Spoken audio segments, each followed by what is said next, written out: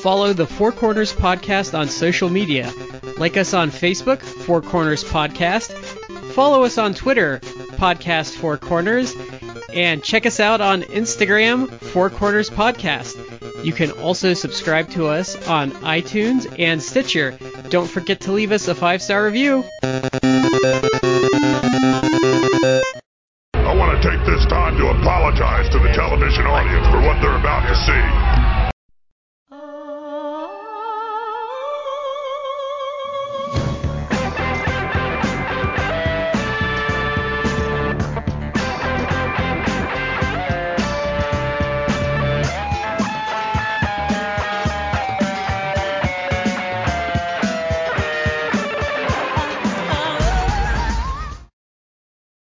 Ladies and gentlemen, welcome to the Four Corners Podcast. I'm Shad, here with Matt and Brad. Guys, how are you?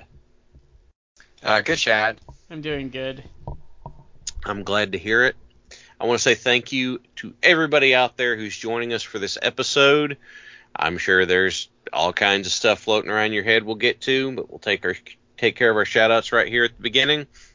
The first one's going to go to Collar and Elbow, the wrestling brand, collarandelbowbrand.com. Use the promo code 4 Corners Podcast. That's the number 4, capital C in Corners, capital P in Podcast, to save 10% off your order. For other shout-out, we go to Matt. That would be to Orlando Colon. You know, Shad, I looked it up. The official cutoff for cruiserweights in the WCW Cruiserweight division was 220 pounds. And Orlando is coming in at a svelte 230 pounds. That means he's just missing the cruiserweight weight limit by 10 pounds. Why, Matt? That sounds like a segue. It is a segue. All right. So, there are going to be 2 parts to this episode. The second part is we're going to talk about WCW Cruiserweights, one of my favorite things in the history of wrestling myself. But the other part is, I don't know, there was something contemporary that happened here recently.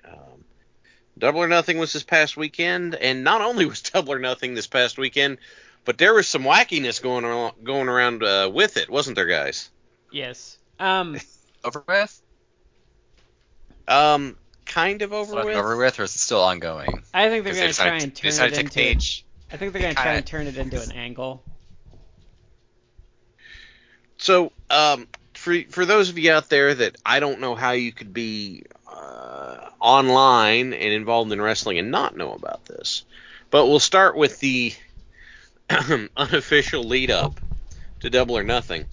I believe since Double or Nothing was on a Sunday because it was Memorial Day weekend, on Saturday there was supposed to be a meet and greet that MJF was going to be at, and he wasn't. And everyone was kind of like, what's going on? Now, incidentally, there was one that Samoa Joe was supposed to be at, and Joe wasn't there, but that's because he'd been double booked and he was doing voiceover work.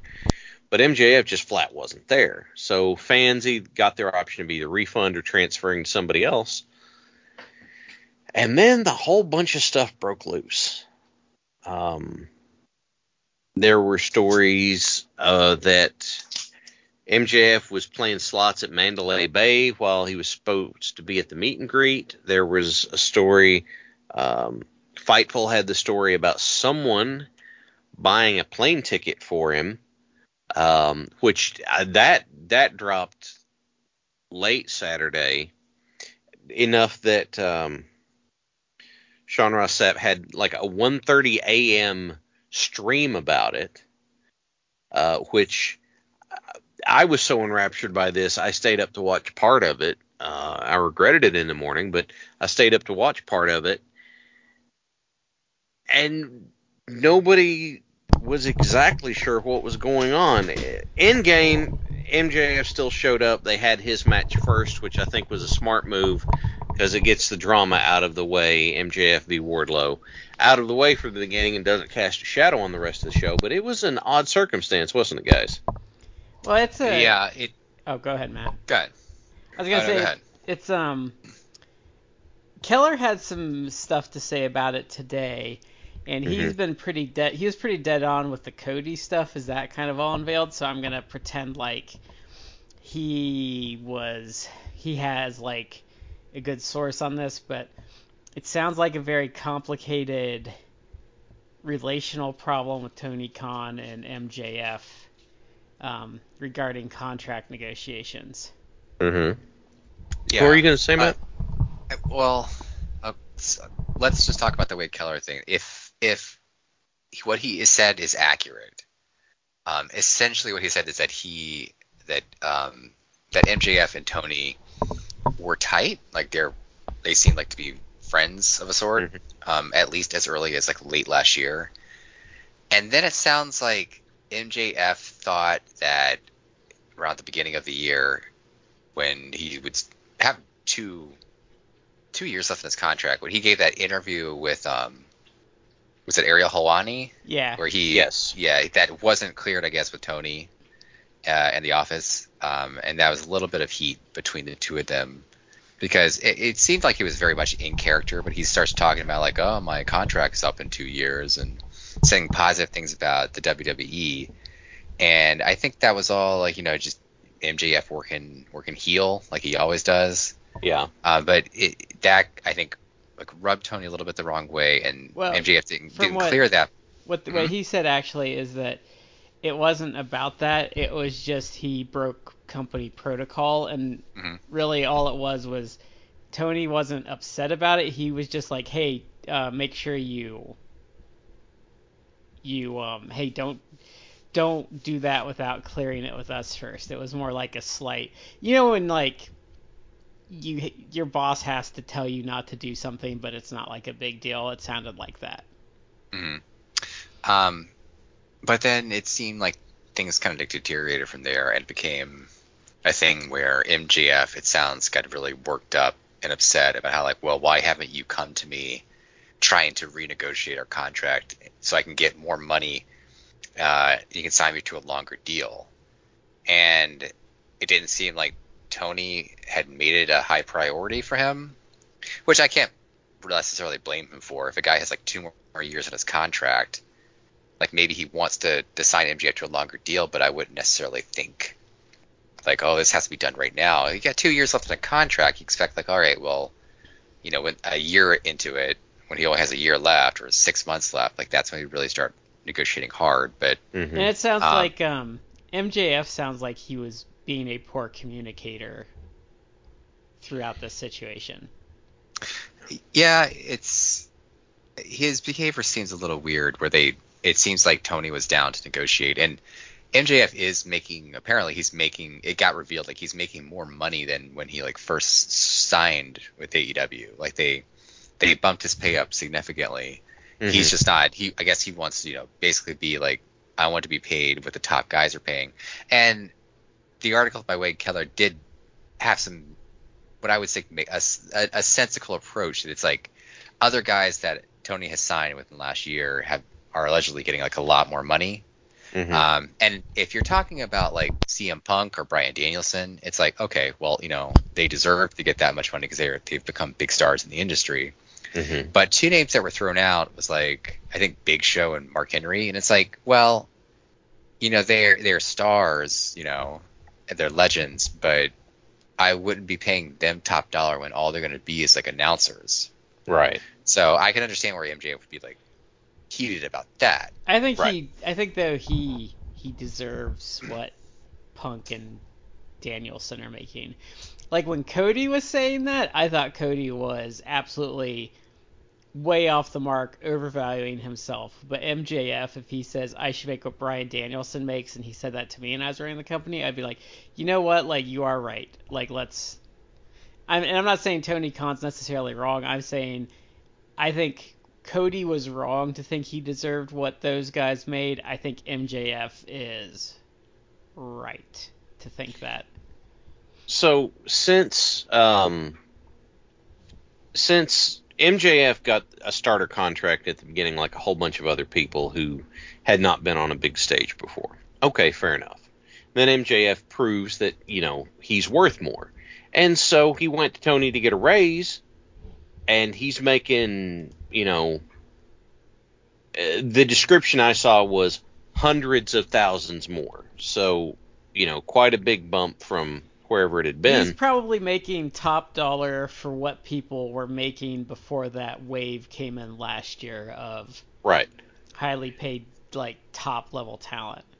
Right. But like you were saying, Brad, he doesn't sound like he was communicating great because he was waiting for Tony to come to him and offer it, as opposed to being like, hey, Tony, dude, I know we got a bump once, but man, I'm doing all this stuff. I've got some of the highest rated segments. I honestly think I'm worth more than this.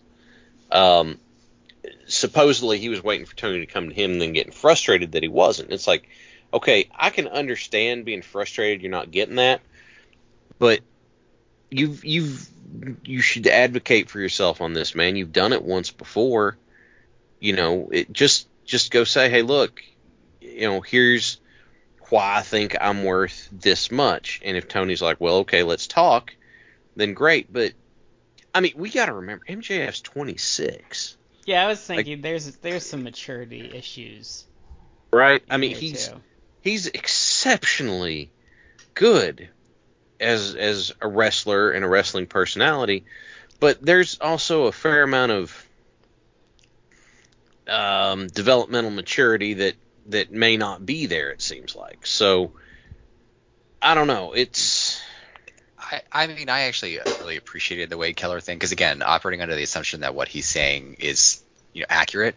Yeah. It added a lot more context to me because going into this, it just seemed like MJF is kind of being like a bratty punk because he just wants more money. And I understand like the reason what you want more money. It's like he's for homegrown talent, he's probably like their biggest pushed heel. Yeah. And the heel with the most potential of anyone there. I mean, I fully believe that MJF, before all this weirdness, like MJF, if you had asked me within like the next year and a half, that's what's left in his contract, I would have been like, oh yeah, he's probably going to become like champion. Like he's probably going to be the one to dethrone the current face champion. Like I would believe that. Yeah. Now, there's like some ambiguity as to what his status is with the company. Mm-hmm. But it did add a lot of context where it's like, well, it's not just about money. Like he feels personally slighted by Tony because they're friends, and there's various different reasons why. And it sounds like they're going to sit down and kind of hash things out. And they maybe they already have hashed things out because I don't know to what extent they may have hashed things out. But I mean, if you listen to like the Wrestling Observer, Dave and Brian are kind of suggesting like, well, it's the whole MJF thing. Is he going to show up at the pay-per-view? Is he going to job to Wardlow? What's going to happen? Like that already kind of turned into like a work. Like they thought well, whatever was going on, like by that point it had been turned from a real thing to like a work because he showed up and he even did stuff which it's kind of working everyone. Yeah. Because he came out first, but then he like his music played and then he didn't come out just yet. There was like a delay. So then it's like, oh my God, like what's going to happen? Like, is he not going to show up? Then he comes out. But things like that, I think it does make sense that things are probably like getting worked out between the two of them. And Tony has said, assuming we take it at face value, like we can assume that Tony is going to pay him in some way. Like, but obviously with that would come like more years. But if they had this like good friendship and MJF really does want to stick around, he's not just like, well, I want the grass is greener on the other side. Like I want to stick around. I just want to be paid what I think I deserve. And Tony is like, well, okay, I'm down to do that, but I want beyond like the year and a half you have left, I want like even more time from that. Like I'm sure they can work something out. Yeah. I would think so, and I would hope that MJF is aware that even if WWE wants him, they would not let him be him. Like he would not be. They say they want him, but he would not. It would not be the same person we see now because they can't keep their mitts off of messing with all that. Well, even Cody, for as much as like. That report was some people are swayed by his booking. I don't even really think Cody's booking has been that great. Like, it's been good in the sense that they haven't screwed him up yet, but it hasn't been like inspired or like interesting. Like he's already wrestled The Miz twice on TV, and he's been on TV for 2 months. But that's I don't think anything there is particularly like well done.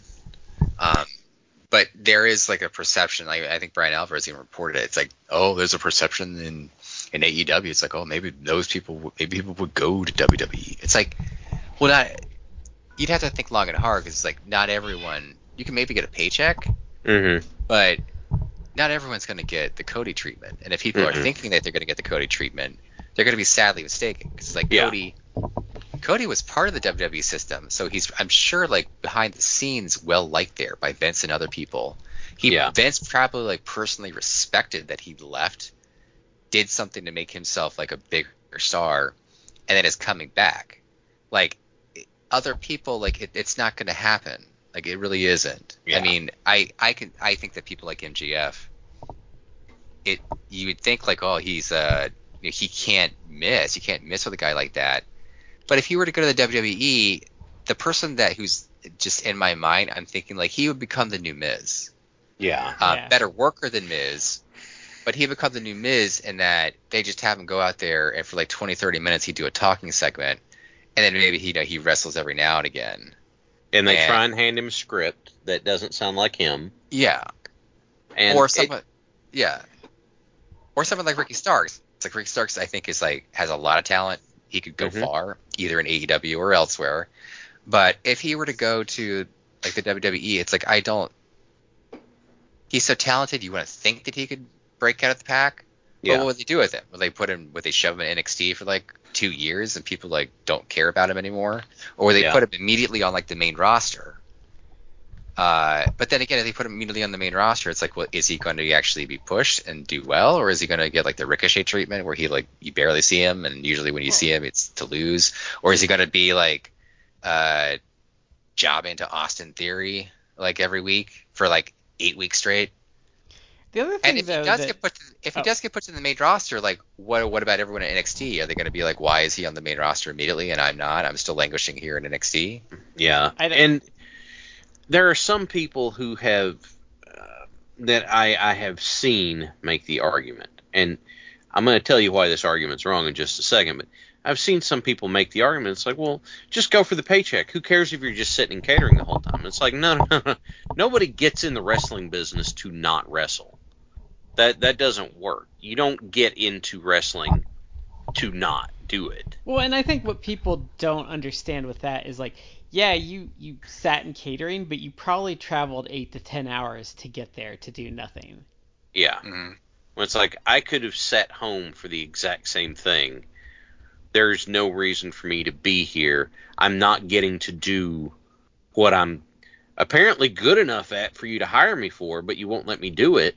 Well, and I was gonna say WWE also has a really bad habit of like. There was this interview, I think when they were in Cleveland, maybe, where he and Powerhouse Hobbs are outside doing an interview with Tony, and he has like a ski like outfit on, and Powerhouse Hobbs is like in like overalls with like a fur coat on. Yeah. And it's like they would never do that in WWE because you have to have your gear on at all times now. They never let you wear like your civilian clothes.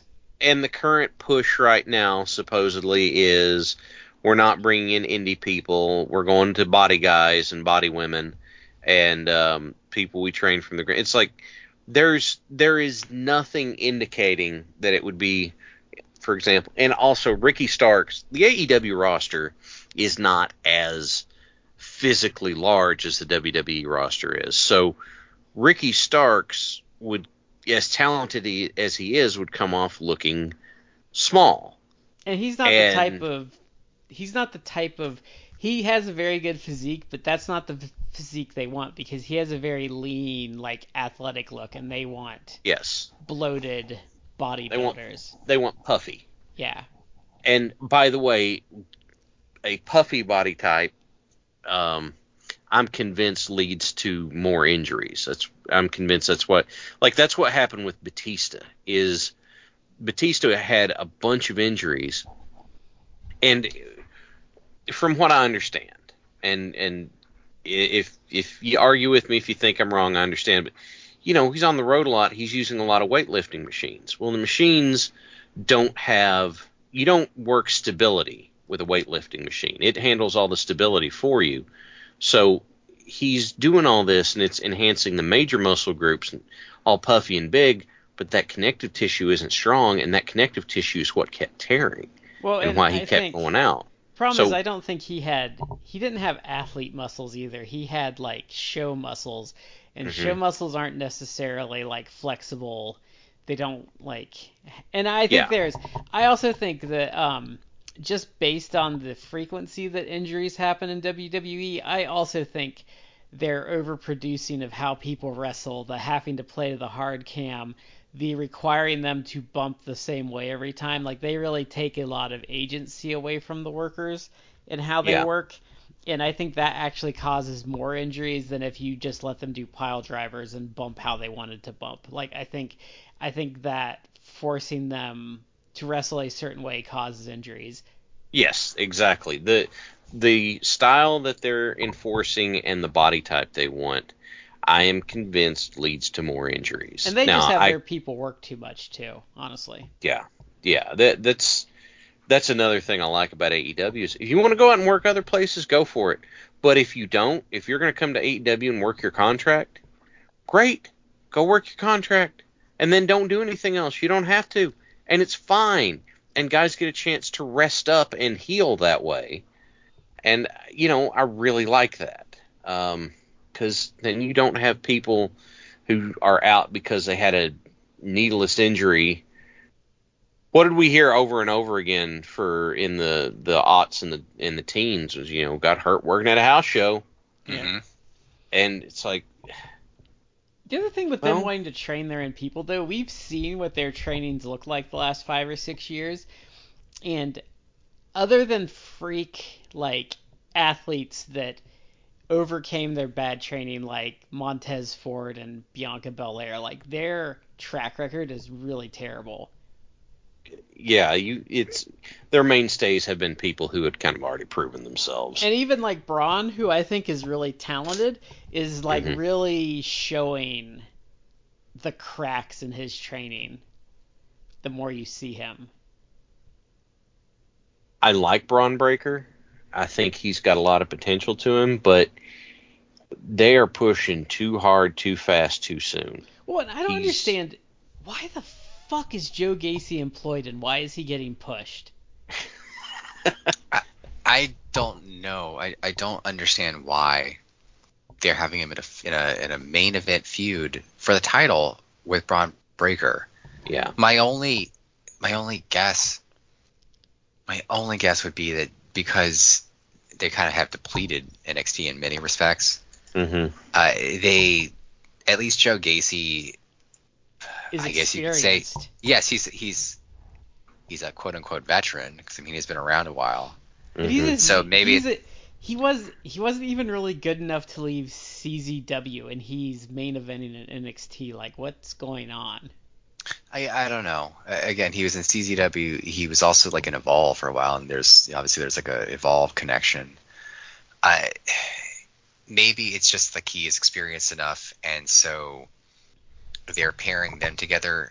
And maybe later on, I still don't understand it though, because if you really want to think about it, you could have Braun be facing up against like Legado de Fantasma, even though I think he already worked them at some point. You could have Braun going against like Carmelo Hayes. Like, Carmelo's much better than Joe Gacy. Like, I don't know. The answer is I don't know.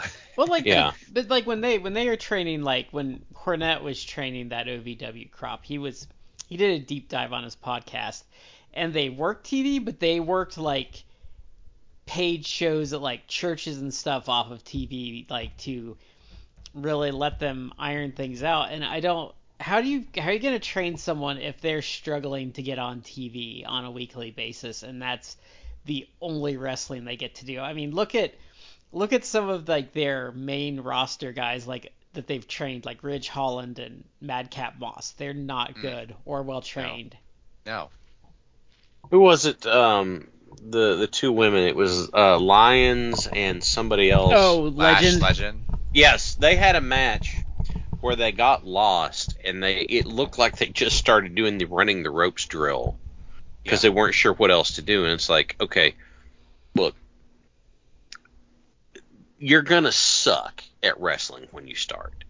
Very, very, very few people are good right out of the gate, and so you've got to have the freedom to, because a lot of it you've got to learn by screwing it up. You know, it's a like, you're going to have nerves when you go out in front of people. I don't care how self-assured you are. This is something new. You go out there, you do that. You got to get used to it. Then you got to get used to thinking out there and listening to them. There's a process and a reason why it typically takes a while. But no, we just hired this person. They're athletic enough. Let's go ahead and just put them on TV now. It's like, well, how's that working for you?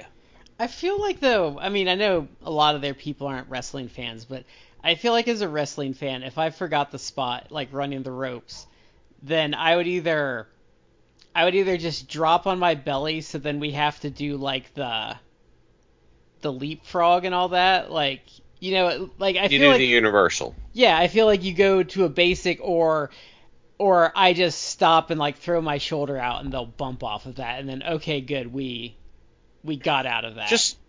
Just powder, do a reset, catch your breath, walk around the ring for a second, burn a little time, think about what you're going to do next, and get back into it. If you're the heel, that's all you got to do is just bail out, act like you're being smart, walk for a second and think, and then go, okay. I know where I have an idea where we can go from here. But like, and they don't do that in WWE. Like, they don't do that enough. But I feel like if I got really lost, I would just slap a headlock on, or say to the guy, "Hey, put me in a headlock," and then be like, "Okay, like, what the fuck are we doing?" Yeah, you may as well. I mean, the crowd's kind of conditioned to expect a mid-match rest hold, so slap it on there and go, okay. It's like the story from the triple threat match with Joe, Daniels, and AJ Styles back in TNA, and they're having this triple threat match, and Daniels slaps a headlock on Styles and goes, okay, what happened? And AJ's like, okay, I think you messed up. And Daniels is like, no, I think you messed up. I think you went into the finish too early. And he goes, well, what are we going to do? He goes, let's figure that out. And meanwhile, Joe's outside, he's like, I know what I'm doing, just get... And they even those guys who had what is regarded as the best match in TNA history needed a minute to get a hold of it and be like, okay, this is not what we thought was going to happen. Let's figure this out real quick. But they're not, like you said, they're not getting the opportunity to work in front of those small crowds where you're not as nervous because half the crowd didn't pay to come because they're friends of people who were there. You know, you can go out there and suck without a bunch of consequences. Well, and I think they overproduce too and over agent. So like, because you see that with Charlotte Flair, like with the with that table spot that she really screwed up, is they don't create talent that knows how to improvise on the spot. Right. And react to things. They have to stick to the script. But yeah, I couldn't stand, if I was still working, I could not stand to work there. I'd hate it. And even if I'd be concerned I wasn't good enough to hack it in AEW, that's still where I'd rather be. But why aren't they... the other thing I don't get, because New Japan does this a lot, like they keep you know, Tenzan around and Kojima, like these guys that are too old to really like be main eventers anymore, but then they have them work undercards, and they'll have them work like, you know, like 8 to 10 minute matches with like a young lion that's worked maybe 10 matches. Yeah. And I feel like someone learning you could have them wrestle 50 matches with another rookie, and they would get more out of a veteran walking them through a match for 10 minutes and just, you know, saying, okay, we're going to do this because people are going to do this. Like, just like... putting them through their paces and showing them like how a match works. Like I feel like they would get more out of that. Like having Mickey James around to give them like a 6-minute match, like too. Yeah. One of the best early on experiences I had was working in some matches with John Noble. John Noble was kind of the local pro guy who. This was in the era, especially the early 2000s, where WWE was hung up on it's like, well, you don't work like a cruiserweight, but you're too big to look like one, but you're too small to be a heavyweight, so we can't use you. But, John Noble's just really, really good. And so getting to work with him, and then after the match, I'm like, all right, talk to me. What is this? And he goes, okay, I really like you doing these things. I like you doing this stuff. Here's what I want you to work on. And I could say to him, okay, I understand you want me to work on that. Please tell me why, so that it's more than just do this. I want to understand the why. And he'd say, okay, here's the thing. And he was like, John Noble was fantastic about it. So to be able to do that with some, you go around whatever loop you're doing, and you get beat pillar to post by, I don't know, take your pick, whoever's on their roster that's been around for a long time. But the guy says to you, okay, this is good stuff here, but you need these things. Foley's book said that, I can't remember what territory he was in, but he worked a program with Rotten Ron Starr, and that's how he learned to brawl, and that became one of his hallmarks. But it's because they matched him up with this veteran who said, okay, this is what we're going to do, and I'm going to teach you how to do it. But, what does WWE do with their veteran guys? They either bring them out and have them sit around for a Legends pop, or it's like, well, no, you were a top guy. You're still going to do top guy stuff and until you can't anymore. It's like, well, then, who's teaching them? Because they have people who are good trainers, but that's not the same thing, Well, they have a problem of they're like 3 generations into the previous generation not putting over the new guys. That's also true.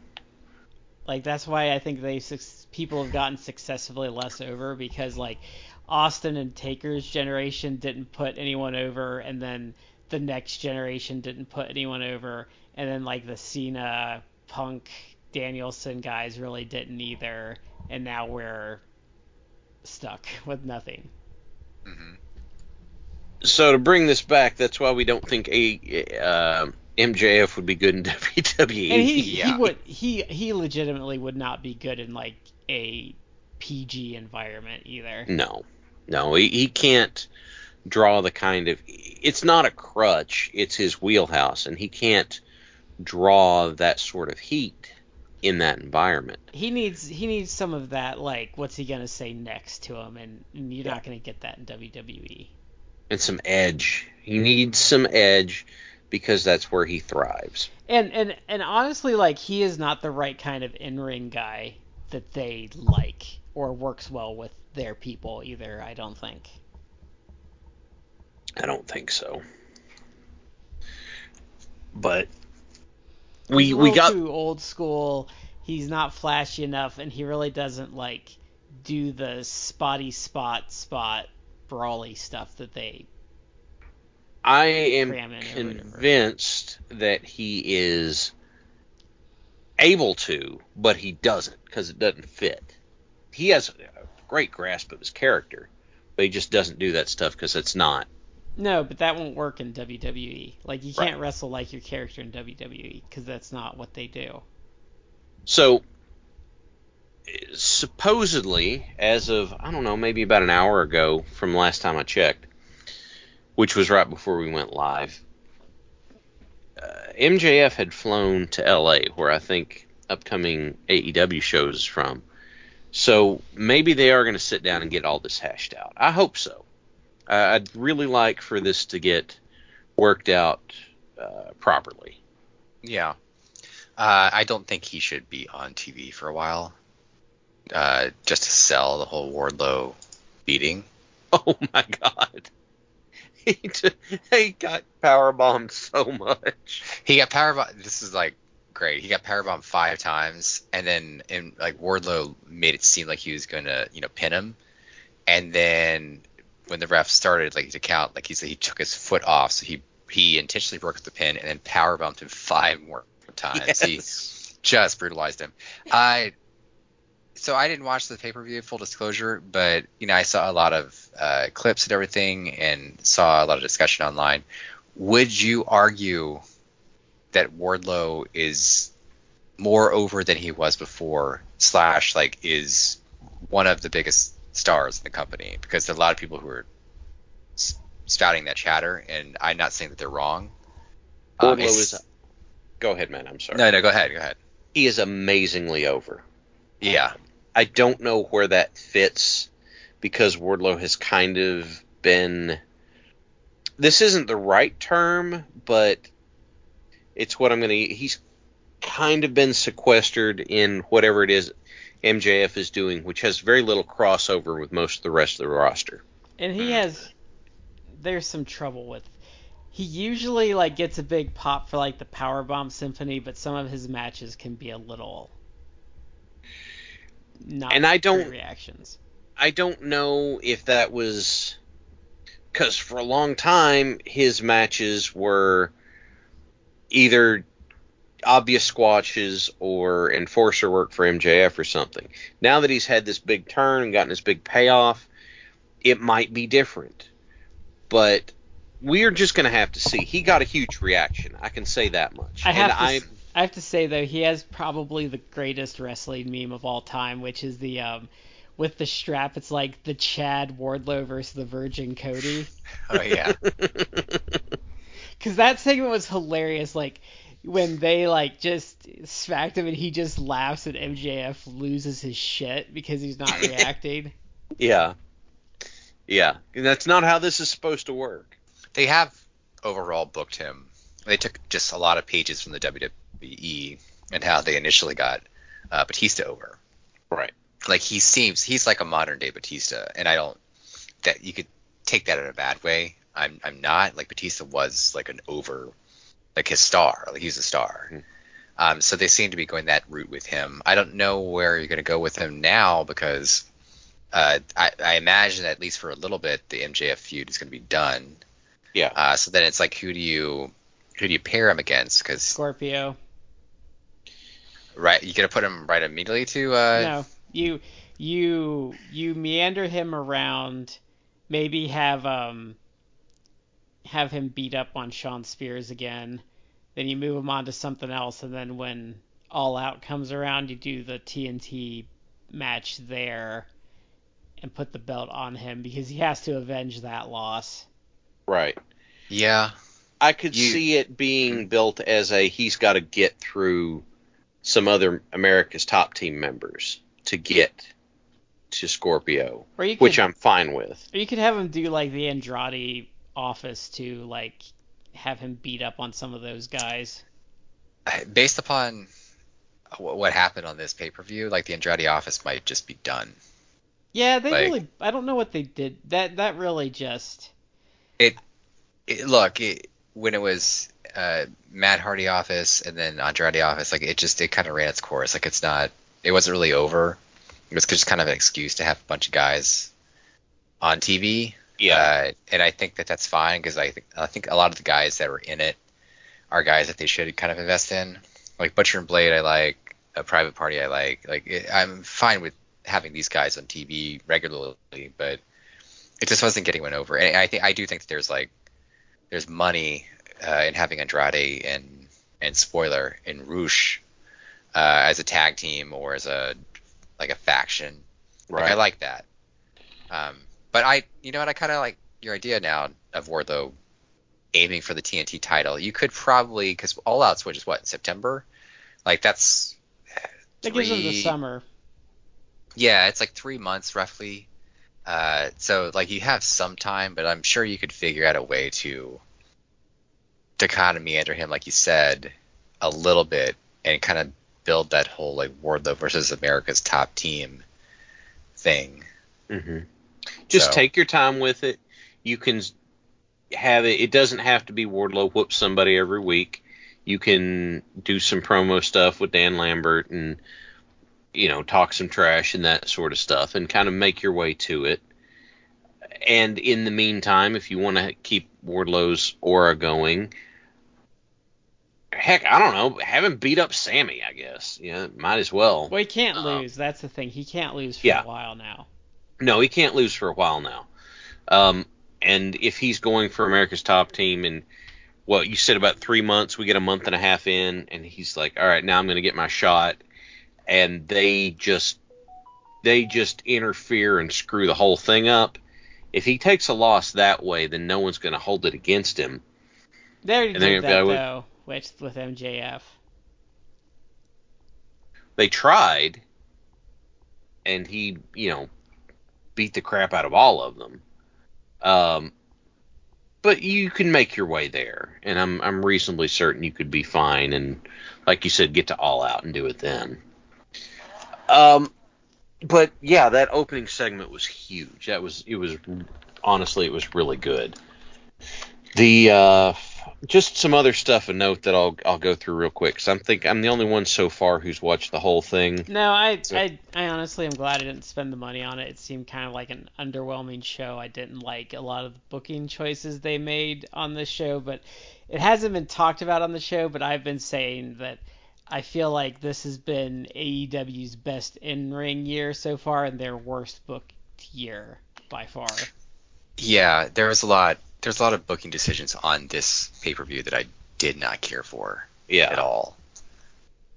I can run down some of the, just for quick, I'll run down the card real quick and I'll stop on those things.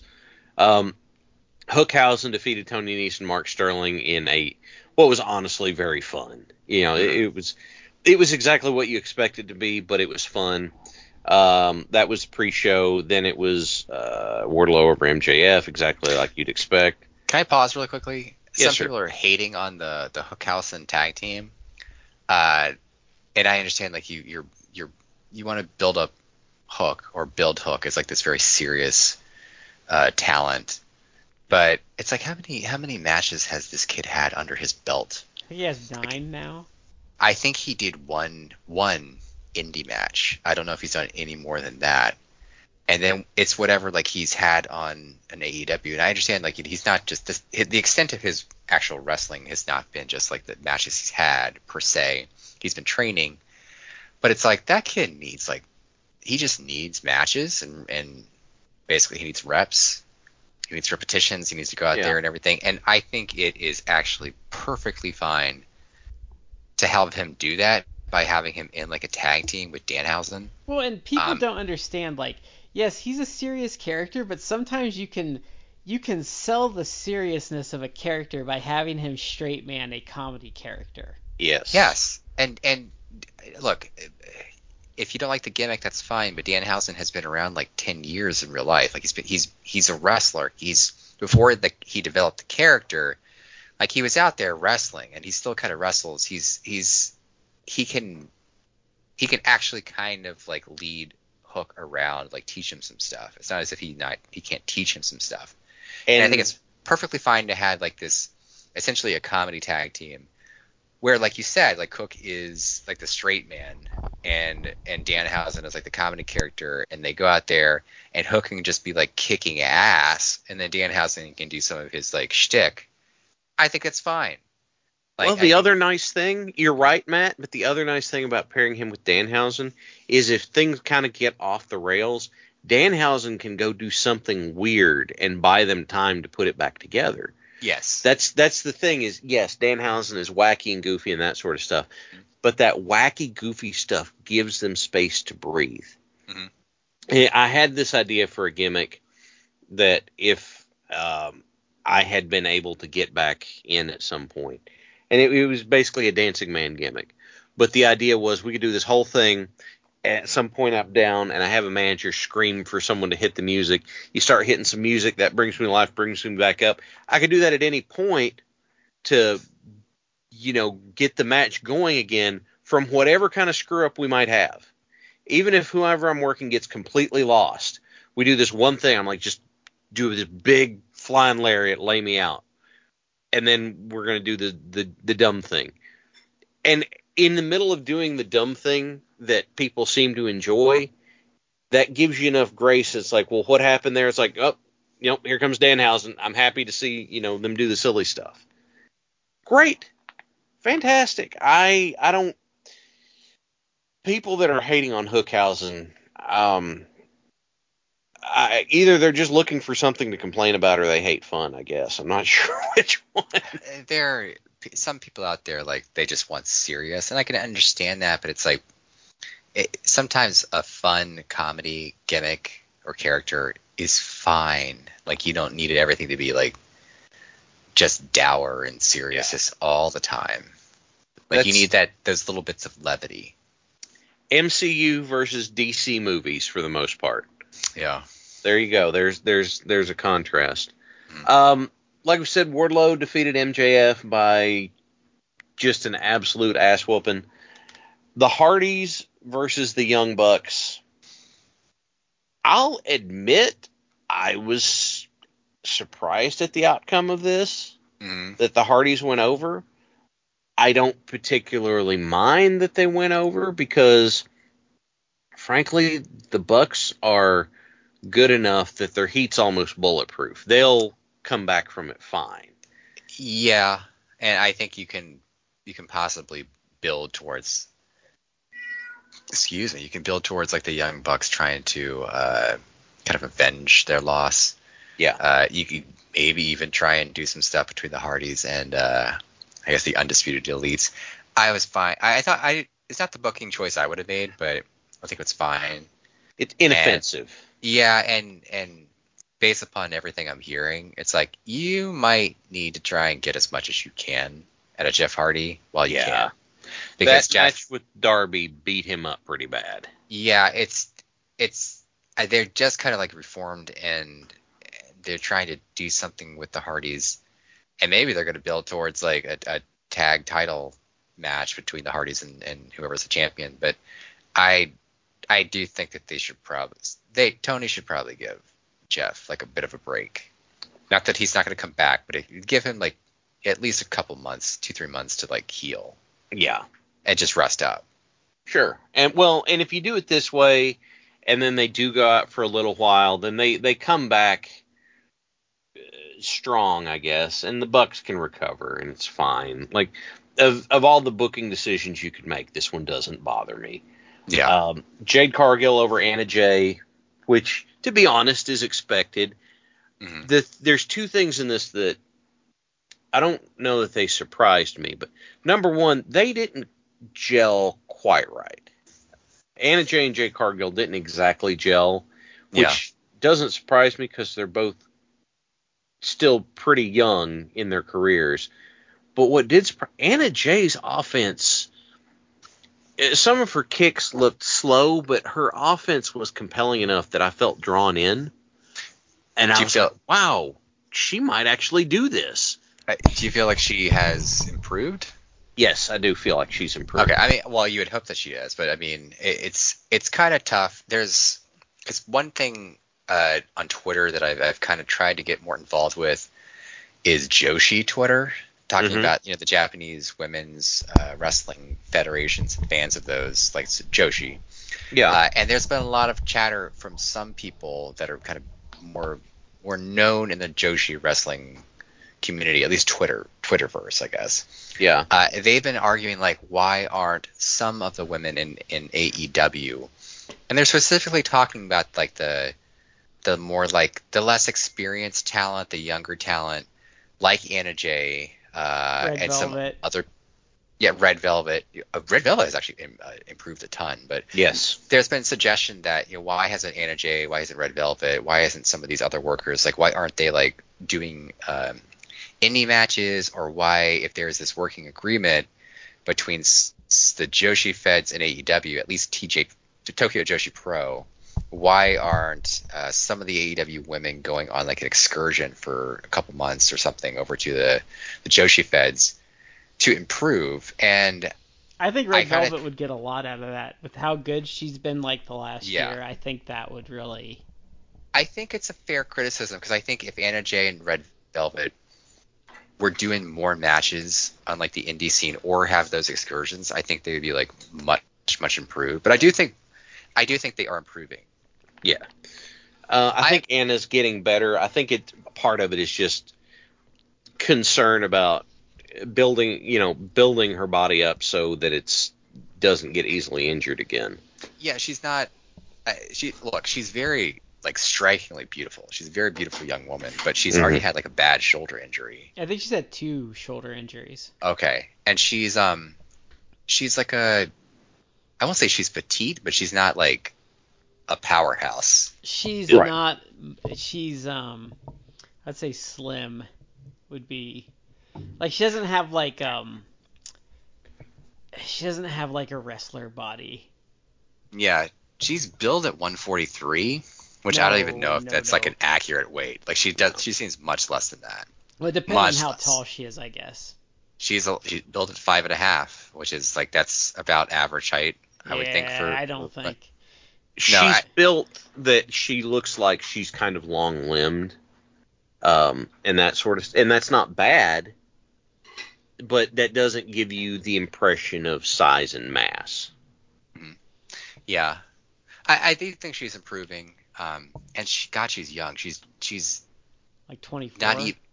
She's 23, going to turn 24 in July.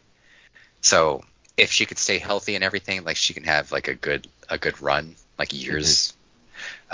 One thing I want to throw out there, like, is Jade still like a heel? Yeah. She's kind of tweening. Yeah, she's kind of cool healing, which I don't love, but. Yeah, that's the thing. It's like she's kind of a heel because she's very like braggadocious about her abilities. Yeah. But the fact that she got like in the post pay-per-view scrum, like the fact that she got her own segment where she's talking about like her match and other stuff, and everything with like the quote unquote the baddies. Yeah. I really do feel like she is edging more into being like a face. No, she has been since the baddies are over. Like I would even say like the baddies are like a heel act. I guess they could be, but they're like over with people. And one thing that was proposed, and she kind of like threw a little bit of water on politely at the post pay-per-view thing, was that some people have been claiming for like Sonny Kiss to become part of the baddies. Because they took like some photos with him or them. I don't know. I can't remember if Sonny Kiss goes by non-binary or not. But no, I think he's a he. I think he's a he. Well, yes, he's biologically he's like a he. I don't know. No, I think he goes by a he. I haven't seen anything otherwise. I could be wrong though. That could have changed recently, but I think he's just. I think he's politely been like, you can call me like whatever you want to, but I don't know if he's like. If Sonny goes by non-binary or what have you, but I do think that would be actually like, I guess looking it up, he's gender fluid. Well, he identifies with both male and female pronouns, so it's like, okay, I think you can use either one. I actually think that would be like really cool to include him in the baddies. Like he would. I've been a fan of Sonny Kiss. I think Sonny Kiss is really talented and charismatic. Like I think they should be doing more with Sonny Kiss. Maybe like they'll use him in Ring of Honor. But I don't know. It's kind of compelling to me. Right. He occupies a weird space. I like him, but I also get why he's not much more than a mid-card act. Like, I get it. Because he needs a little bit of, like, seasoning, I think, to get higher up in the card, and, like, he just doesn't fit necessarily well in those upper echelons. Mm-hmm. But, I don't know. I think Jade as a face has been in kind of an eventuality now that she's a little better in the ring because her style fits better that way. And the other reason I think is because like for what she needs to work on in her in-ring game, like she knows how to be a star, like above anything else, and that is a quality a lot of people don't have. Right. She's got the presentation down in a big way. Yeah, she has that like quality that like Punk and Danielson and like Omega have, where they just are a star by existing. Right. So the after that one, it went into House of Black versus Death Triangle, which was a banger match. Like, these guys know how to rotate through. They know how to trade off. They did a great job. And we got Angle payoff, because now Julia Hart is a member of the House of Black. You mean they finally had her turn after like 3 months? Yes. Yeah. Oh my god! Like that angle could not have ended quick enough. Yeah, they kind of did it a little too late, but like it wasn't. It was kind of interesting at first, but then like it was May, and it's like they've been doing this for months. Could you just do something with her? Yeah. Maybe they had intended to do it sooner, but I think like Fuego del Sol was supposed to be kind of part of this, and that kind of got dropped because he's had like some health issues. So I don't know. Well, what I wanted when they kind of teased it, and then I guess he had his health issues, but they were kind of teasing like Fuego and the Dark Order, which I think would be a really good place to put him. Yeah. Yeah, but Dark Order feels kind of like they're kind of falling apart. They're in a holding pattern right now. Well, they kind of feel like they're done. I mean, I think they're only really together so Ten has something to do. Well, and Anna Jay came out and she wasn't really dressed like, she was more dressed like when she initially joined the company than she hasn't done anything with the Dark Order in months. She was doing a Vegas style like pinstripe deal for her gear. I don't know. It's like it came up in the match. John Silver showed up and neutralized some interference on Cargill's part and that sort of stuff. So I don't know. It might just be that Dark Order's in a holding pattern until they use it to spring into something else. They're having a lot of problems with their Angle payoffs though, because they were doing all that stuff earlier this year with like the mask with 10, and I thought he was gonna finally take it off. But that just kind of stalled out. Like they've had some real issues with. Yeah. Well, that was to transition him to the new one that he likes more, that's easier to breathe in. No, but I thought they did that last year. The funny thing is, like, we had Cody's show, and he was on Cody's show, his reality show. Uh-huh. And he has done stuff like on that show and in like the blogs, video blogs that like Ethan Page does, where he doesn't have his mask on. And it's like everyone has seen his face now. Well, they call him by his real name now.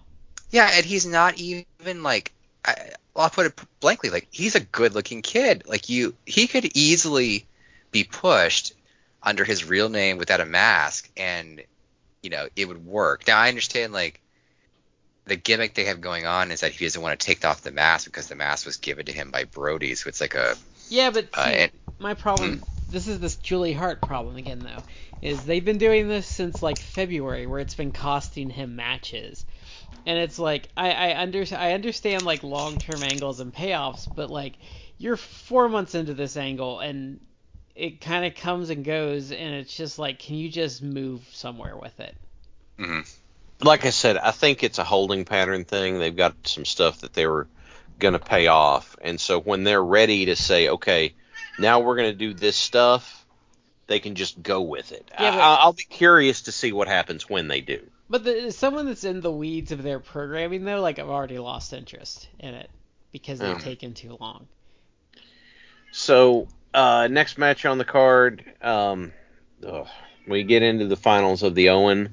Adam Cole over Samoa Joe in just visually, this doesn't look like it should have been a contest. That bothers me.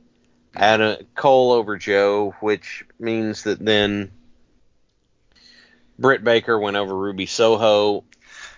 And once they even did the finals, where it was like Cole and Britt in the finals respectively.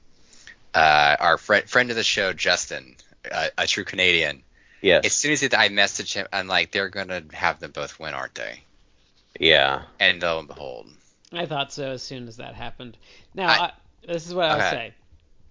Adam Cole needed to win something, so I understand. That's true. I understand why he won the men's tournament.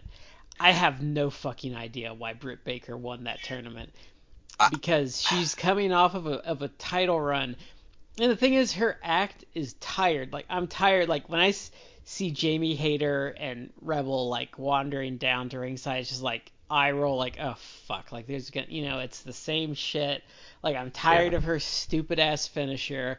And, like, I legitimately enjoyed her for a long time, but it's just like, you need to give her 3 to 6 months off so I can. So you can miss her. Yeah. This is going to be a controversial statement with some people, but there are many people, and I mean many people, on wrestling Twitter who are beyond tired of Britt Baker.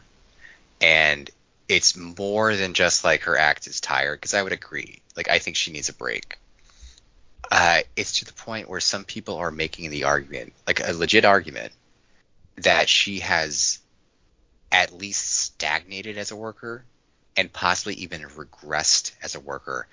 And the regression thing, like, I don't know if I fully agree with that, but I agree, like, she's kind of like stagnated.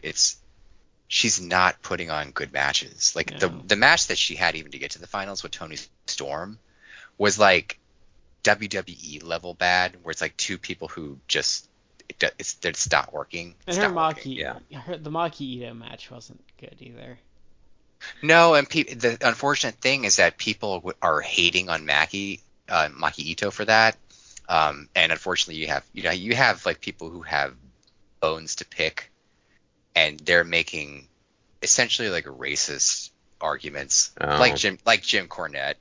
We're blaming all of that on Maki Ito, and it's like, I don't know if you have got, like, not when I'm gonna say you, I don't understand like you two. I mean, like, wrestling fans, American wrestling fans. It's like, if you have not seen Maki Ito in the last like year and a half in Tokyo Joshi Pro, like, she is night and day from even when like a year ago when she was making appearances in AEW. Her work rate, her ring work has like improved dramatically, and she just this weekend she was in America working a couple shows for like Prestige Wrestling, and that was like allegedly like a really good matches. It was well received. The thing with her is she is a good worker, but what people don't understand and what they need to realize is you can be a good worker, but you can also be not good enough to salvage a bad match.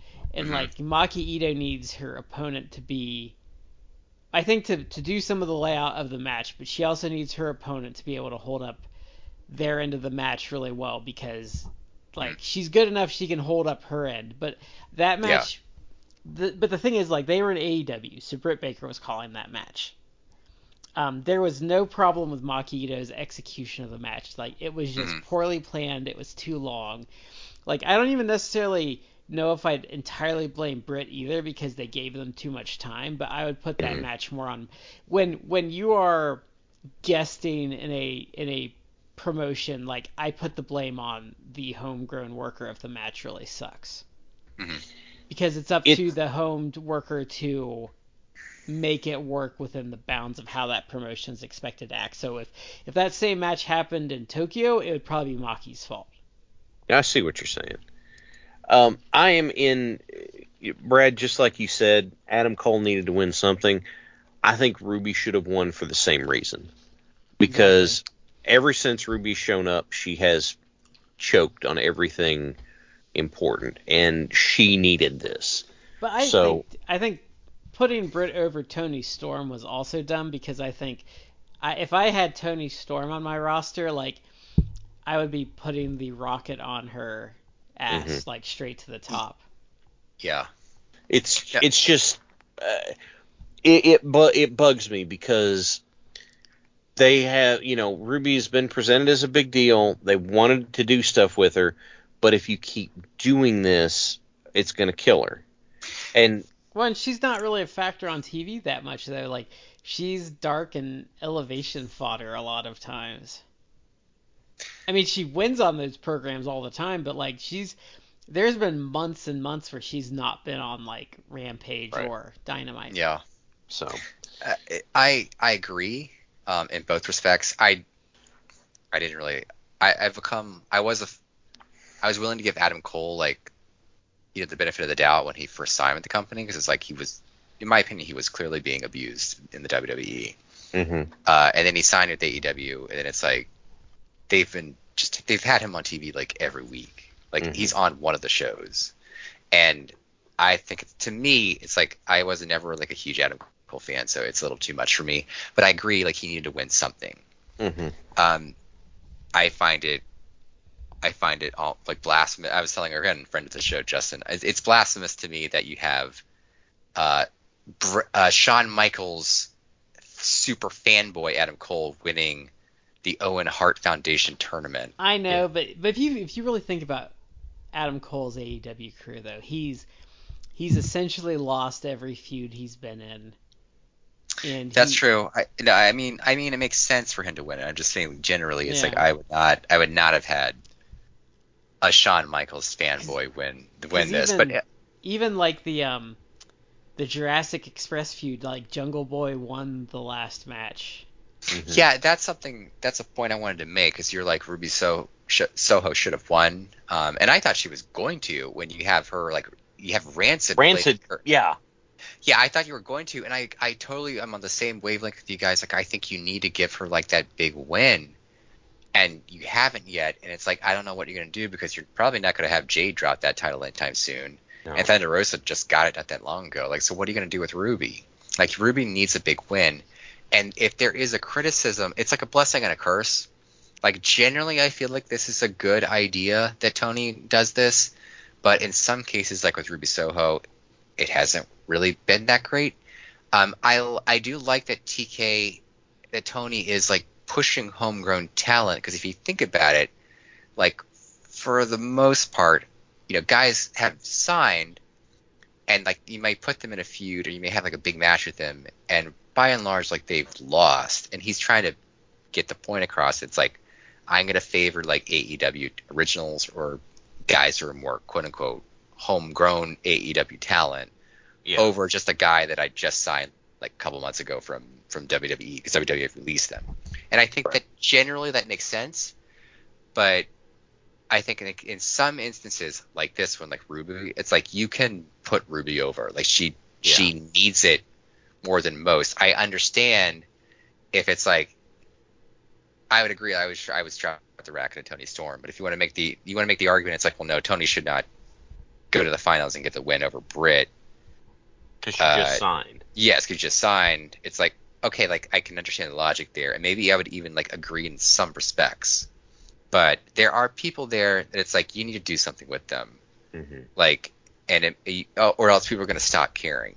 And Ruby is one of them, because as you saw on the show, like you had the debut of Athena, the ex-Ember Moon, and it's like, okay, you just brought in a new talent, and a lot of people are expecting on Dynamite tomorrow, especially because Adam Cole and Britt Baker won their tournament finals. A lot of people are expecting that they're bringing in tomorrow Johnny Gargano and Candice LeRae. That's like the feud that's going to be, and it's like that was like, terrible in NXT. Like that really. I don't think that's smart for a number of reasons. What was bad in NXT? That's the number one. Their matches were bad in NXT and drove off a lot of their fans. But also Johnny Gargano, people don't like him anymore because they ruined him in NXT. Like, I'm not totally anti Johnny Gargano, but if I was Tony Khan, I'd be like, look, dude, like they really ruined you in NXT. Like, go over to Impact for a year and prove. Yourself. I like Gargano.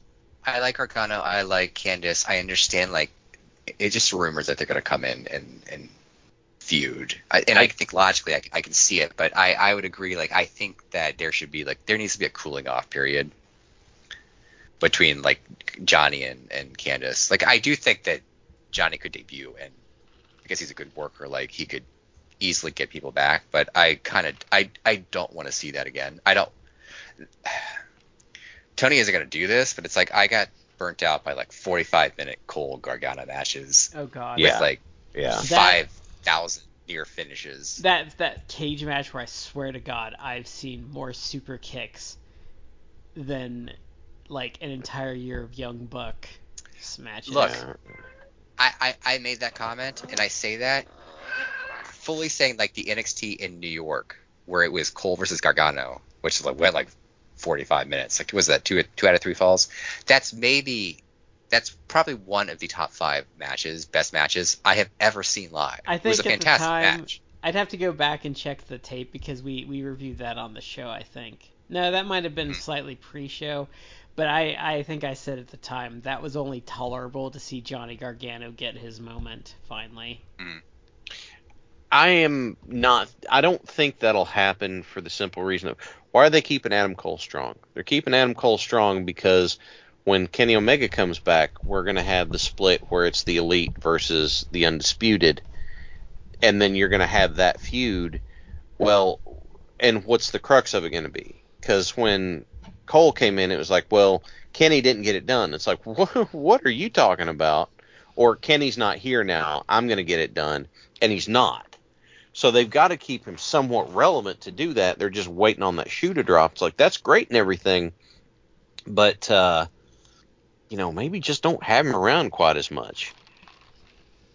So I don't think that there's going to be a Adam Cole, Britt Baker feud going on. I think there will be something else, but man, these were not. Cole needed it, Britt didn't. But as soon as I saw the matching gear, I had held out hope until I saw that, and I was like, never mind. Yeah, I will say this. I do like that the Owen Hart Foundation, those like little championship belts that they gave the winners. Mm-hmm. This was a really cool touch. I don't know if you saw this online, but they're pink, obviously for Hart Foundation. But I loved they were basically in the style of the old Stampede title. Oh yeah, that was really cool to me. Yep. Although I will say this, like, I don't know if you guys watched like the post. It's not any footage from like the post pay-per-view media thing. I didn't really hunt it up. CM Punk was wearing a t-shirt. It was like a white t-shirt, I think, with like pink coloring, and it was him and Dax and Cash Wheeler. And I forget exactly what the t-shirt said, but it was basically like the Bret Hart super fans. Okay. And I told Justin, it's like, I will buy this shirt if they put it out for sale. And I totally would. So I'm going to keep us moving just a touch. The next thing that came out was American Top Team versus Kazarian, Guevara, and Conti. Okay, first of all, the right folks went over here, because now Kazarian or Guevara can't challenge for the NXT Championship as long as Sky is champion. Also, there was good character work in here because Guevara and Ty Conti were insufferable, and Kazarian called him out and yelled at him about it and slapped him around for it and that sort of stuff. Like, there's one babyface in the entire match, and he did exactly what he should have done the entire time. But then, you know what? That program's over, and we don't have to worry about it anymore. We're free. Yeah, but it's like Sammy. They've never really turned Sammy heel. Like, they've done. He's been heel in the matches. Like, even back to the ladder match with Scorpio. Like, they've been smart to go with it because he does things within the match while not necessarily playing a heel that makes you want to see him get his comeuppance, and then they give him his comeuppance. Like, it's actually been smart in a way, the way they did it in that match. Trust me, he was an obnoxious little shit in this, and it worked. He's better as a heel, honestly. I don't like him as a face. It just doesn't work. There are some people. The guy that got me in the business is a super nice guy, shirt off your back, that sort of stuff. But in the ring, you could not make him a face with all the babies and puppies in the world. He just had an aura that made people hate his guts, and that's kind of how I feel about. No, Sammy's better as like a little fuckboy, like California fuckboy. Like, yeah. He just works better in that regard. Next match was Kyle O'Reilly versus Darby Allin. Why the fuck did Darby Allin job here? I don't know. That's what bugs me. I have no idea why. I would not have done this. I don't get it. And why did he job to Jeff Hardy? I don't know. It might just be like, we've been pushing you really hard. We got to pay back a little bit, but I'm not seeing it. You don't fucking do that with no, a guy at his that level. cools him. No, Darby Darby really should be pushing him more towards like the main I event. I kind of thought they jobbed him to Jeff so that he didn't have to they didn't have to use the match with Cole, but it's like you should have booked your tournament better then. Yeah.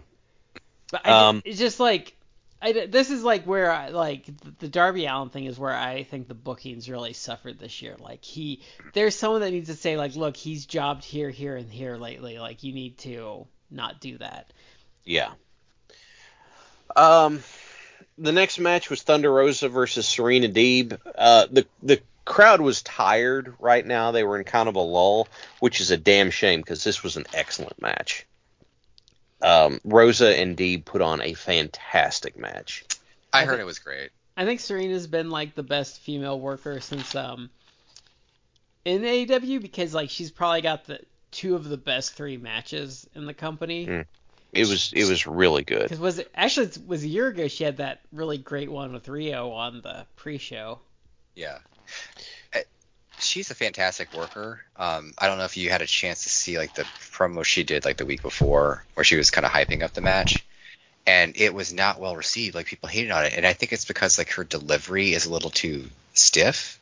But the stuff that she was saying was like if you actually paid attention to what she was saying, it's like holy shit, this promo is like it really amazing and intense because she's like I put like breast implants in my body just to appease like dirty old men in WWE. She didn't name drop WWE, but that's exactly what she was talking about.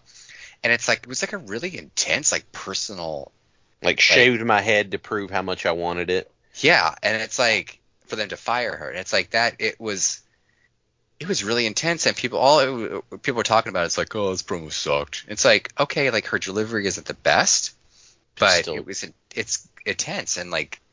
Her work is fantastic. Like she's a phenomenal worker. Like she deserves to be. We talked earlier about Toni Storm and other people. Like she deserves to be like among the tops in the division. Yeah, and she did They both did a great job. Yeah. So if you haven't seen it, this one's definitely worth checking out. The next one was a fantastically fun match to watch that I did not agree with the finish on. But Jericho Appreciation Society versus Blackpool Combat Club, Proud and Powerful, and Eddie Kingston. Anarchy in the Arena match. This was amazing to watch because it's exactly what I wanted out of it. This was, when they say Anarchy in the Arena, they mean it. And it was really good.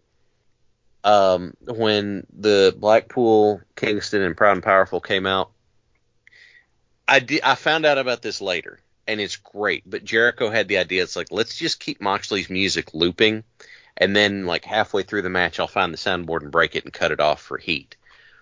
It was like a New Jack-esque thing with Wild Thing playing while these guys are just going to town on each other, and it was great. I loved it.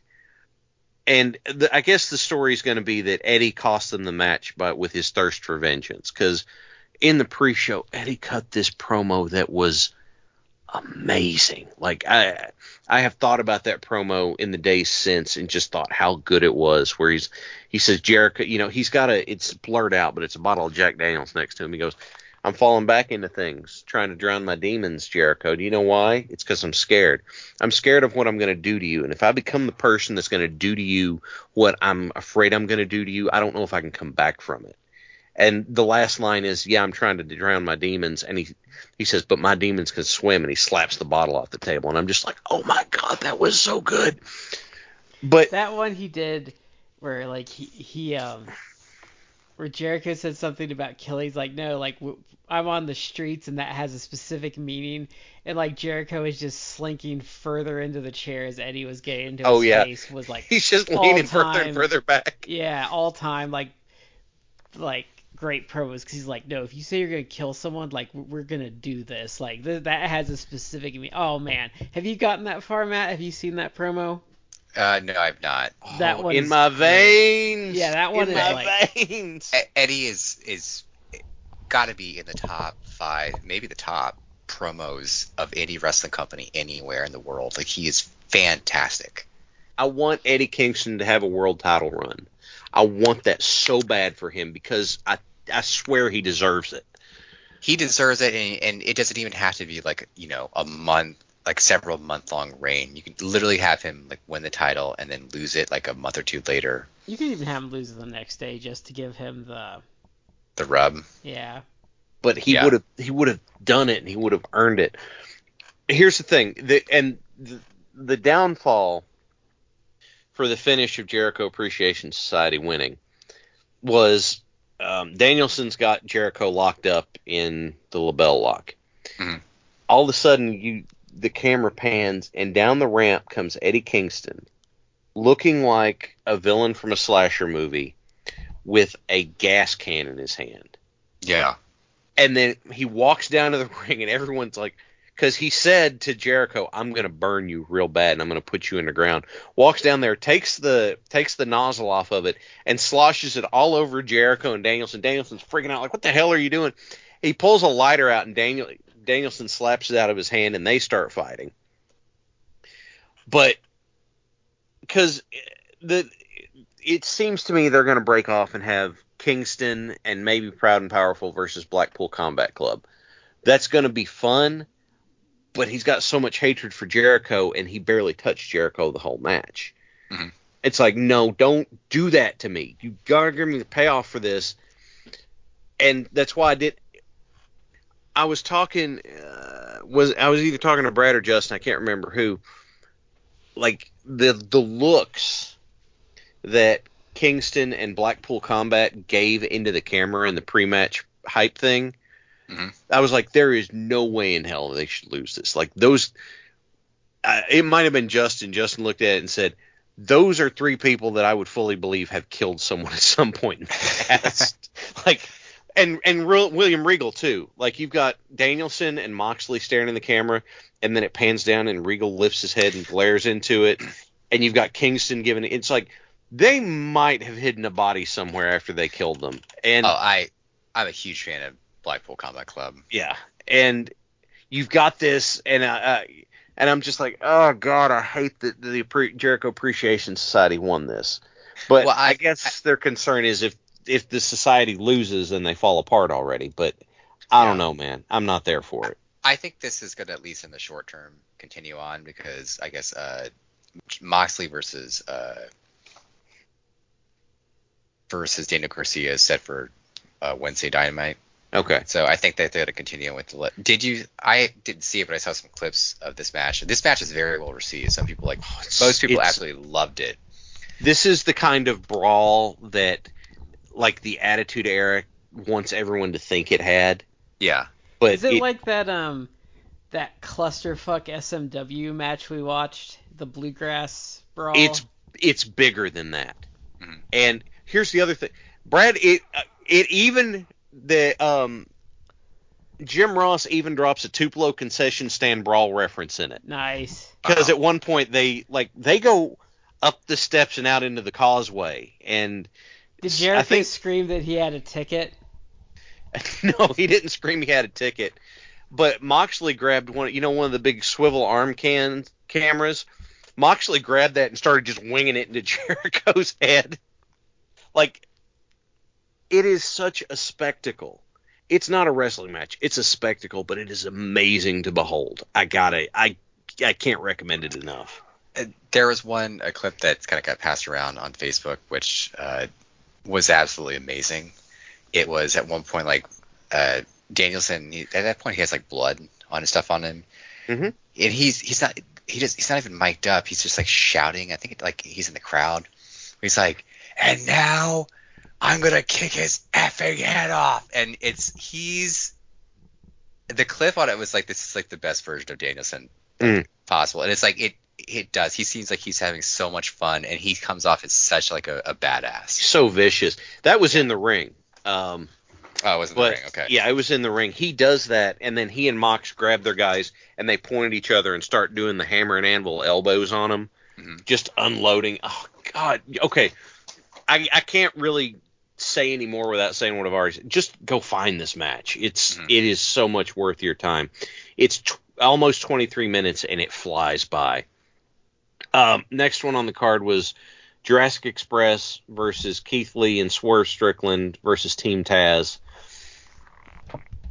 Jurassic Express came out on top, which is not the outcome I was expecting. I didn't have a problem with it, but it's just not the one I was expecting. I will say this is controversial. Because most people were expecting Jurassic Express to lose, and I think that probably would have been like the right booking decision. I would have put him on Starks and Hobbs, but you could probably do a rematch in the summer. Yeah. This match was really good. Everybody did cool stuff.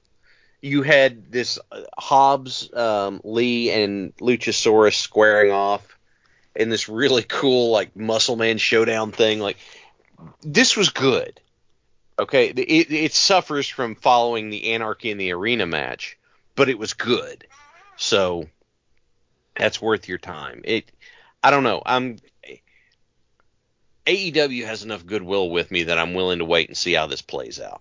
Like, I'm not happy with how the Owen ended on either side, or how the Owen ended on the women's side, but I'm willing to give this time to breathe and see what happens. But yeah, it's fun. It's a good match. And then, we're kind of running on steam, so we'll go in the main event. CM Punk over Hangman Page. So you said this was a bad match, so why was it a bad match? This was Hangman Page's worst title defense. It's not necessarily a bad match, but it is his least good title defense match. Did they not click? They didn't click, and then there were two instances where CM Punk went to go do the buckshot lariat and fell on his ass.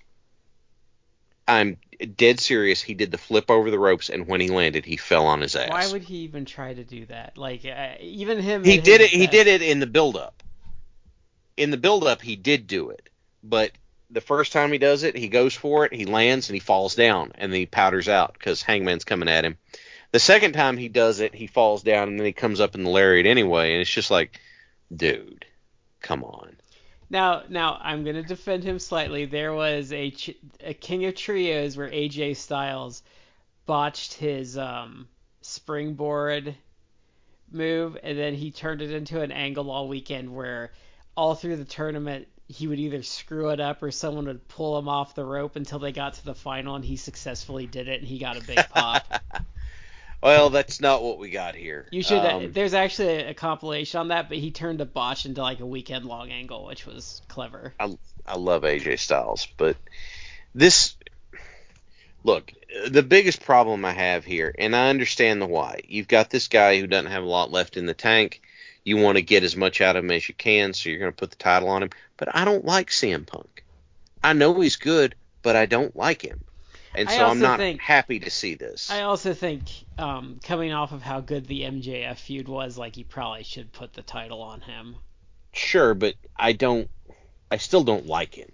There's a whole bunch of stuff that's changed from when we did that video about him, when we talked about CM Punk, like, I don't know, 100 episodes ago or something.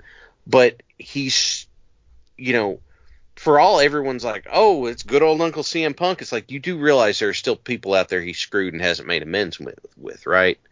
And it's like... I've generally enjoyed his work in AEW. It's had some flaws. I thought his match with Dax Harwood was excellent. It was very good. I try really hard to divorce CM Punk the person from CM Punk the on-screen character, because I do that with a lot of people, and you also have to do that with him to a large degree. I kind of like the idea that was floated by Dave Meltzer, where it's like you could have had Page retain here, and then you build up to like a rematch at All Out, and maybe we'll still get that regardless. But I kind of like the idea of like Page retains here, then loses like All Out, and maybe they did it backwards. Maybe like Punk wins it here, and you have Page like do a rematch at All Out. Like, I think that's either one's fine, but I personally think, and people are arguing this online, and I kind of agree with them, that this is like Punk is having a banner year. Like, he's having like a career resurgence in more ways than one. Like, I feel like he's just been like phenomenal since he came back, personal preferences of whether we like him or not, those are kind of separate. But I think he's been like on fire as like a worker and as a character. And the MJF feud was probably the best feud in North America in years. Years. Yeah. And Punk's 43, and I think he still has like some gas left in the tank. But it's like, if you are going to pull the trigger on him, you should probably do it sooner rather than later, because like that, we don't know how much gas is left in the tank. Yeah. So you should probably go and see what you can get out of him while you can. While the iron's hot. We've talked about that with WWE. Yeah. Like, coming out of that MJF feud, I don't think you were going to get that guy any hotter than he was. Like I said, it's just because I don't like him. And I think no, I fully appreciate that, Chad, and I agree. Like, he's not my favorite person. I think since he's come back, I think his character and as an act, he's been like phenomenal. But I do think, because like Tony likes to do long-term booking, I do think that we're gonna see something in the next like few months, because they already sowed the seeds for that. When you had Paige come out there, like the promo last week before the pay-per-view, where it was like a weird like worked shoot angle where Paige is like, oh, I know how it's basically saying like I cannot let you win because you essentially like destroy titles whenever you win them. It's all about Punk. It's not about the actual title.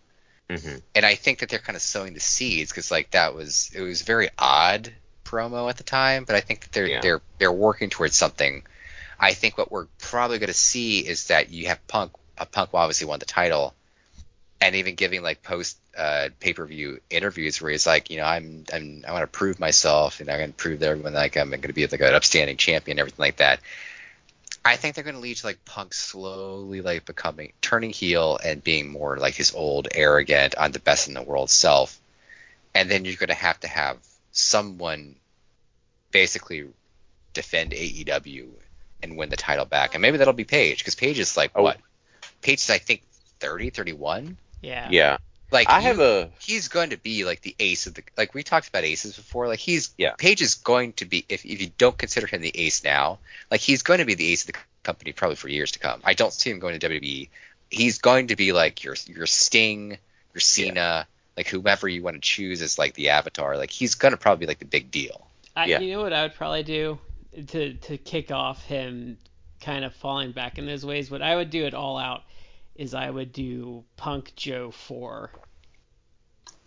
And you'd have Joe say, like, you never beat me in Ring of Honor. Do that, and then you have Punk come out on top over Joe, and that's what really is like the catalyst to him falling back into that. Is it that, or does he shortcut his way into getting the win? Oh yeah, you could do that too. Either way though, even if you won clean though, he gets that monkey off his back, then he starts getting a little too. Here's my, I don't know if it'll happen, but I love the idea, because they have confirmed that in September they're going to be back in Arthur Ashe Stadium for Grand Slam. You go through this whole arc. Punk has a title. Punk becomes the arrogant prick, all that sort of stuff. Arthur Ashe Stadium, that's where Kingston takes it off of him. I just love that idea. How great would that be for Eddie? Even if it's like a 1 month reign or whatever. Mm-hmm. Oh my God. Like, that would be so cathartic, and I'd be ordering a whole bunch of Eddie Kingston shirts that night and that sort of stuff. But, like I said, I don't know if that'll happen or not, but I would love it. Yeah, I think Eddie has proven himself to the point where, like, I think a world title win, it's something that I see people clamoring for, but it could totally be believable. And I don't personally know that I'm sold on him being like a long-term champion, because I don't think I will say, like, personally, I don't feel, I'm going by like conventional wisdom, or like I'm just thinking, maybe I'm thinking more like conventionally.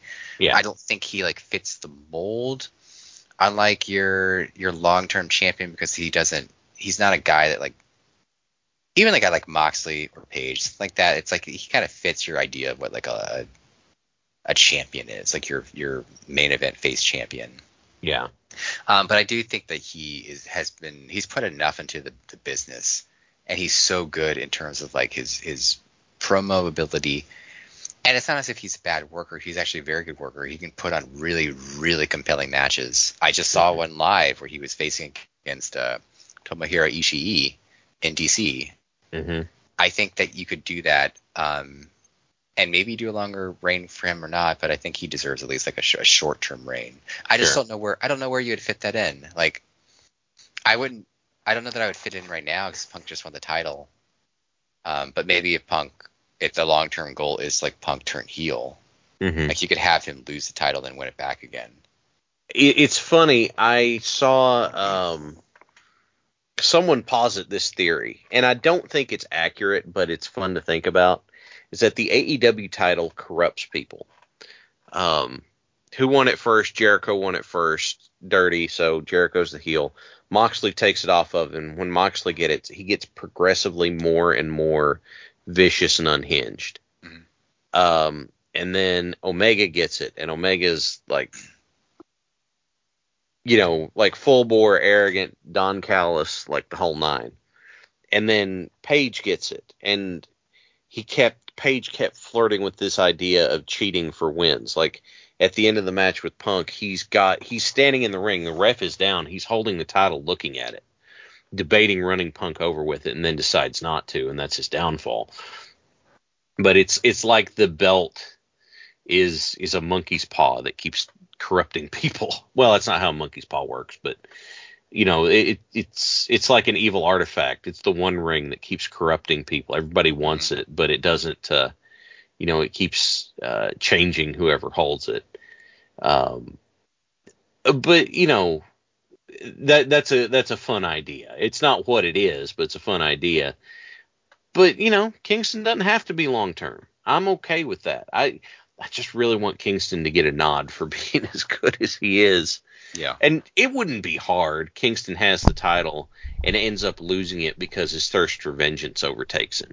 Like, he's proved he can do it, but Kingston being more of it's about the principle of the thing kind of guy would fit. It's like, yeah, I lost the title. That's how much it means for me to take you apart or something like that. Yeah, I could totally see that. But see, the hell of it is that I thought it was I thought this whole show was it was a good show with some booking decisions, with some winners that I didn't care for. Yeah, I think some of the booking here was really, really, in my opinion, like uneven, or just scratching my head as to why certain people went over. Like the tag title match is like a great example, because it's like it's not as if I don't like Jurassic Express. I'm just ready for something different. And I think everyone is expecting like the Christian Cage turn. So I'd rather they just get that over with, if they are going to do that, and then we have new champions. But I don't know. Like, I assume there'll be like a rematch of some sort. It might be an eventuality to get to build Jungle Boy some more before we start digging him into single stuff, and then we get FTR picks him back up or something. For FTR is like the true tag team champions of the world kind of gimmick or something like that. Yeah, and I personally I like the idea to put the title on Wardlow and we have him win it at all out. Yeah, but they really need to do something with the TNT title, and by that I mean like it's been in the mud since basically since Miro lost it. Like it's been bad. Yeah, it's not been. Well, it's away from, I think, the biggest instigator of it not being the best. Because Sammy took it off Miro. It's been around Sammy a bunch, and that's not really worked. And now Sammy's away from it. Well, I think Sammy would have been okay, but that ill-advised Cody hot shot was really bad, and I think really set the title back. Yeah, I'm still to this day not sure why, but I don't know. And then they did the same thing with Sammy winning it back from Scorpio Sky. Like they made some bad choices with that. So Sammy winning it back, and then Cody. I mean, well, Sammy won it like the first time from Cody. Well, I had that backwards. Like Cody winning it, and then Sammy being the interim champion, and then winning it at Beach Break. It's like that both times. Like that's those shenanigans. It's because it's been like the Battle of the Belts special. Yeah. And it's like, okay, I understand the concept. It's like, okay, you want to have a title change on this special, but it's kind of like mess things up. It's like maybe I understand you want to have like the championships on the line at Battle of the Belts, like that specials. If you're gonna do them in the future. Yeah. But you don't need to have the title change hands. Like you really don't. So I think enough of that. Like if you have future Battle of the Belts, I imagine they will. It's like you can have a title match, just don't have the title change hands. Like that's that screwed things up. Or actually think out to having a major title change there that you had planned. Yeah, because I mean, I fully believe that Cody won it only because like Tony Khan wanted to have a title change at Battle of the Belts, and there was that whole like COVID scare thing with Cody, and that kind of screwed things up. And then it was like the same thing. It's like you have Scorpio win it only to lose it back to Sammy because you wanted to pop it, where it's like, oh, Battle of the Belts, like someone can win. It's like, okay, we get it. We get the gimmick. Like we get the concept.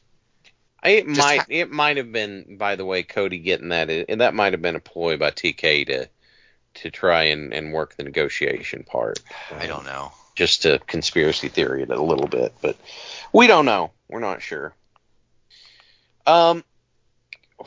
So we ended up Double or Nothing longer than we thought we would.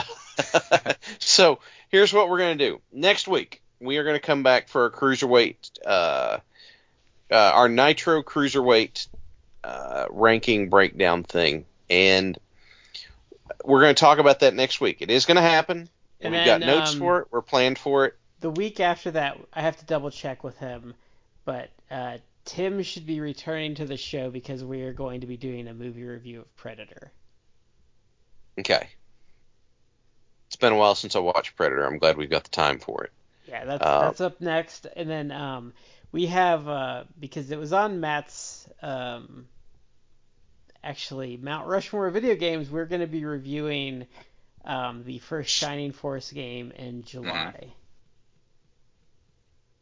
So there's previews and things to come. Hope you guys are looking forward to it as much as we are. So we would love to hear from you on our social media about any topics you might like to hear us discuss. Facebook, Instagram, Twitter. Please hit us up. We would love to hear from you. And so, with all of that being said, this is Shad with Matt and Brad. We've been in 3 corners. You're in the 4th, and we will catch you next time.